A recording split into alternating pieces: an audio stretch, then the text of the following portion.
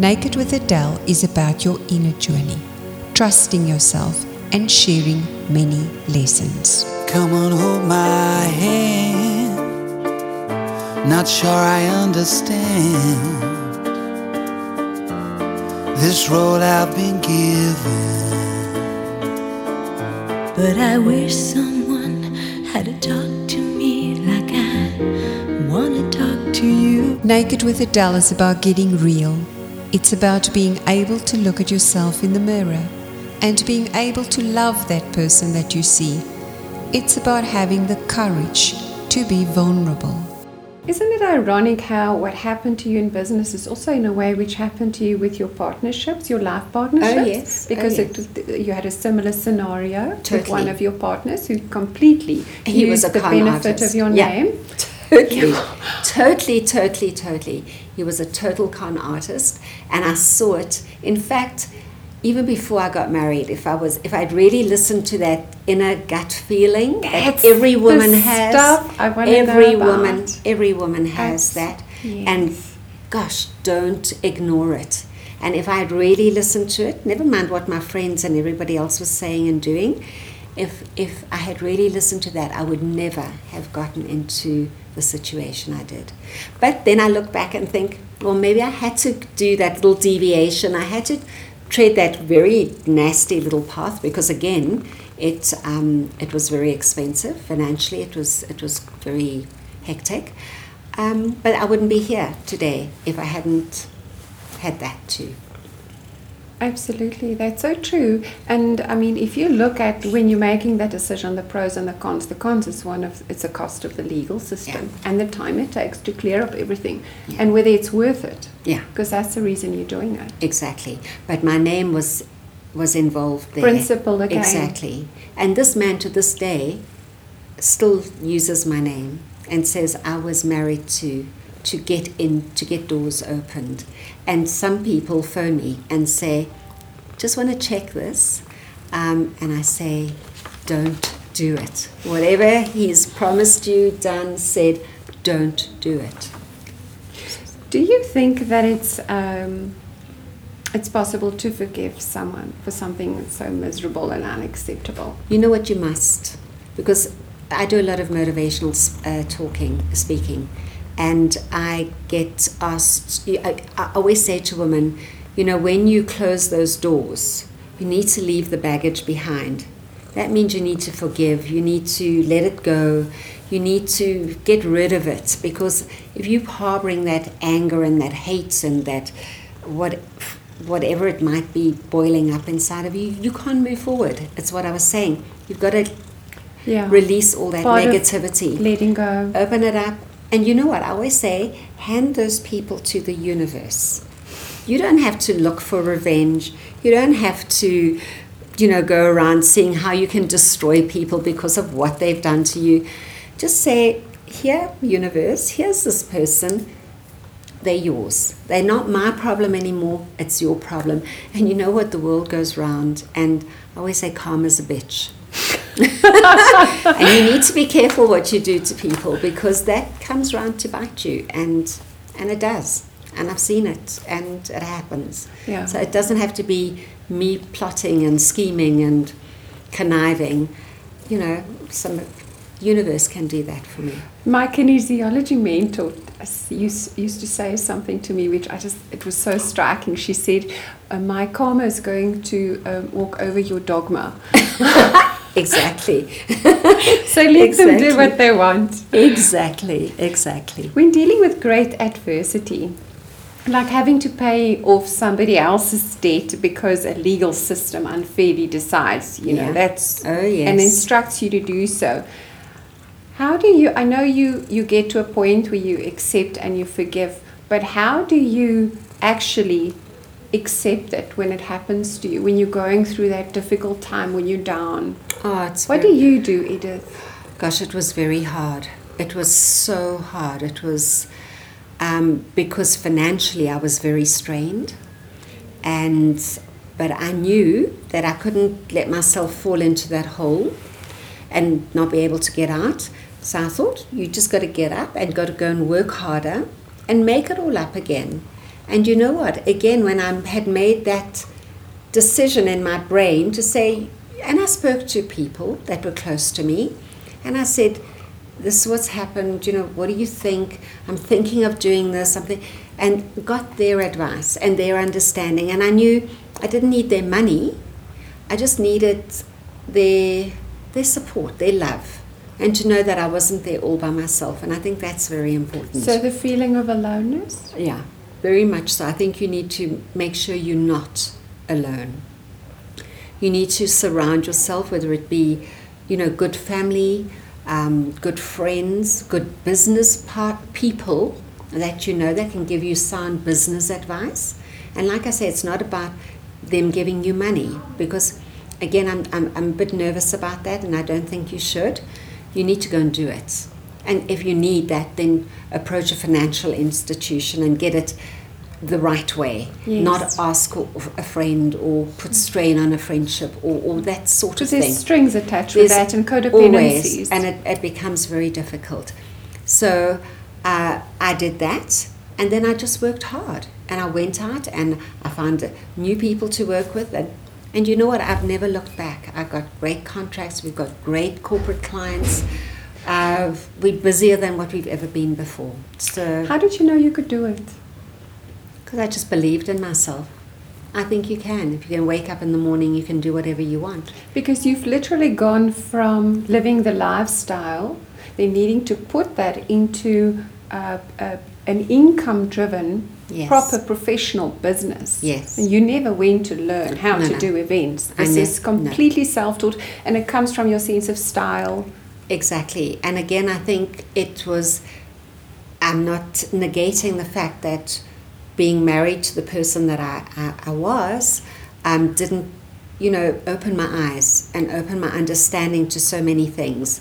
So because I was sort of moving in those sorts of circles, I was going to many events, I knew what I liked and what I didn't like. And I thought, when I sat down, I thought, I need to do something. What am I going to do? And I thought, you can manage a good party. You love people. You've sort of got a bit of business sense. So let's see if we can't make that. And I never ever studied for it. It all just came naturally. And I think being very organized in your mind, because in events you need to be. Because the event itself looks beautiful and everyone walks in and thinks, oh, we can do this too. But it's all the stuff that happens before, the lists and the planning and the being very, very organized. And then not worrying about working 24 hours a day and having sore feet at the end. But it's fabulous when it's successful and it goes off well and you've got a happy client, then it's all worthwhile at the end of the day. Because you also have that other side, right? Yes. The fun, naughtiness. Yes, of course. And every event is different and every client is different. And, it's so nice when your client is not quite sure what they want, and at the end of the day you give them more than what they ever thought of, and they flabbergasted and they're just so grateful and they're just so happy because they've achieved a whole bunch more than what they thought, and you've helped them to do that. So it's rewarding. There's a lot that we can learn from your personal experience and being such a kind-hearted, natured person. And we've already spoken about your marriages and your business experience. What else can you share with us that'll help us in terms of the kind of things that we learn, not just business and relationship related? I think another very, very important part of me is my work with charity organizations. So a lot of what I do around events goes towards raising money and awareness for charity organizations. And that's very rewarding. I think everyone, and I always say this when I speak to people, that signing a check is a very easy way to do your charity bit. It's going and getting your hands dirty. That's the hard part. And that's what's needed. Again, it's not the money issue. Yes, money is important to those organizations, but it's the love and the care and the time that you put in, whether it's a disabled child, whether it's an old person, whether it's somebody suffering with HIV, whatever the case might be. It's just being with those people, giving them time and showing them that they're worthwhile too. And I always say to everyone, and we all wake up some mornings and this is wrong, that's wrong, everything is wrong. And I always say, if you look around you and just close to you, it doesn't have to be in the world, but very close to you, there's always somebody that's in a more desperate situation than what you are. And if you've involved yourself, you know what, you stop feeling sorry for yourself very quickly, and you just realize how fortunate you are. So for me, I think all of us need to, if it's an hour a week, an hour a month, or whatever the case, even if it's baking a chocolate cake and dropping it at your local cancer office for the patients there, or whatever the case might be. I think it starts developing a self-worth and a giving back. And I think we all need to give back a little. People can maybe say that it's easy for you to do because if you go to somebody, it's so much more special. Because you're somebody special and that's how people see you. But at the same token, we also generally believe that we supposed to associate with the people on the levels where we want to be, which pushes us away from cancer people specifically. I know this from my own experience because when my first husband died of cancer, in that ward at St. Mary's, there was nobody ever visiting those people. No, exactly. And but people, they're scared of facing the things that they don't want to have happen to them. But you've managed to find a way to take the fear and transmute it into something which actually gives you back your self-worth, if I'm listening to you speaking. Absolutely. It makes you so much a better person. And you don't have to be, yes, maybe I'm well known, but I've watched a person walk in and holds an old person's hand, and that person is so grateful because they haven't had anybody visiting them forever. And it's that touch. And I always say in my talks that I do as well, I always say it's the word and it's the touch and giving somebody a hug that makes them not forget that forever. Just being with children and, giving them little things that for us are like, it's nothing. But for them, they haven't had that kind of care or attention or love shown to them ever, maybe in their whole lives, in their little lives, and it transforms them. I understand what it could mean to the other person, but for you, is it a nurturing need that is being satisfied? Is it a female thing, do you think? Is it a Edith thing? No, I don't think it's necessarily female or just an Edith thing. I think for me, and I always say, well, if I do look at me, because I can talk about me, I can't talk about somebody else and their feelings. But when I counsel cancer patients, and people say to me, how can you do that? Isn't it depressing? And I say, no. In fact, I think I get more from the patient than what they get from me. Because for me, it's that my little of what I'm doing with this person has made such a transformation to them, but they've allowed me and they've trusted me to handle whatever they're going through with love and care and understanding, and not being brash or whatever or negative about it. And I think that two-way kind of thing is so strong.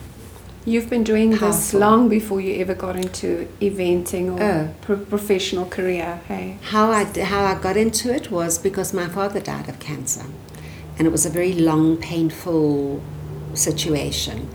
And just watching the care that he got and the people around and all of that when he passed on, and I thought, I want to get involved. I want to be able to help people like that and to give them the same kind of feeling that we got, my mother got.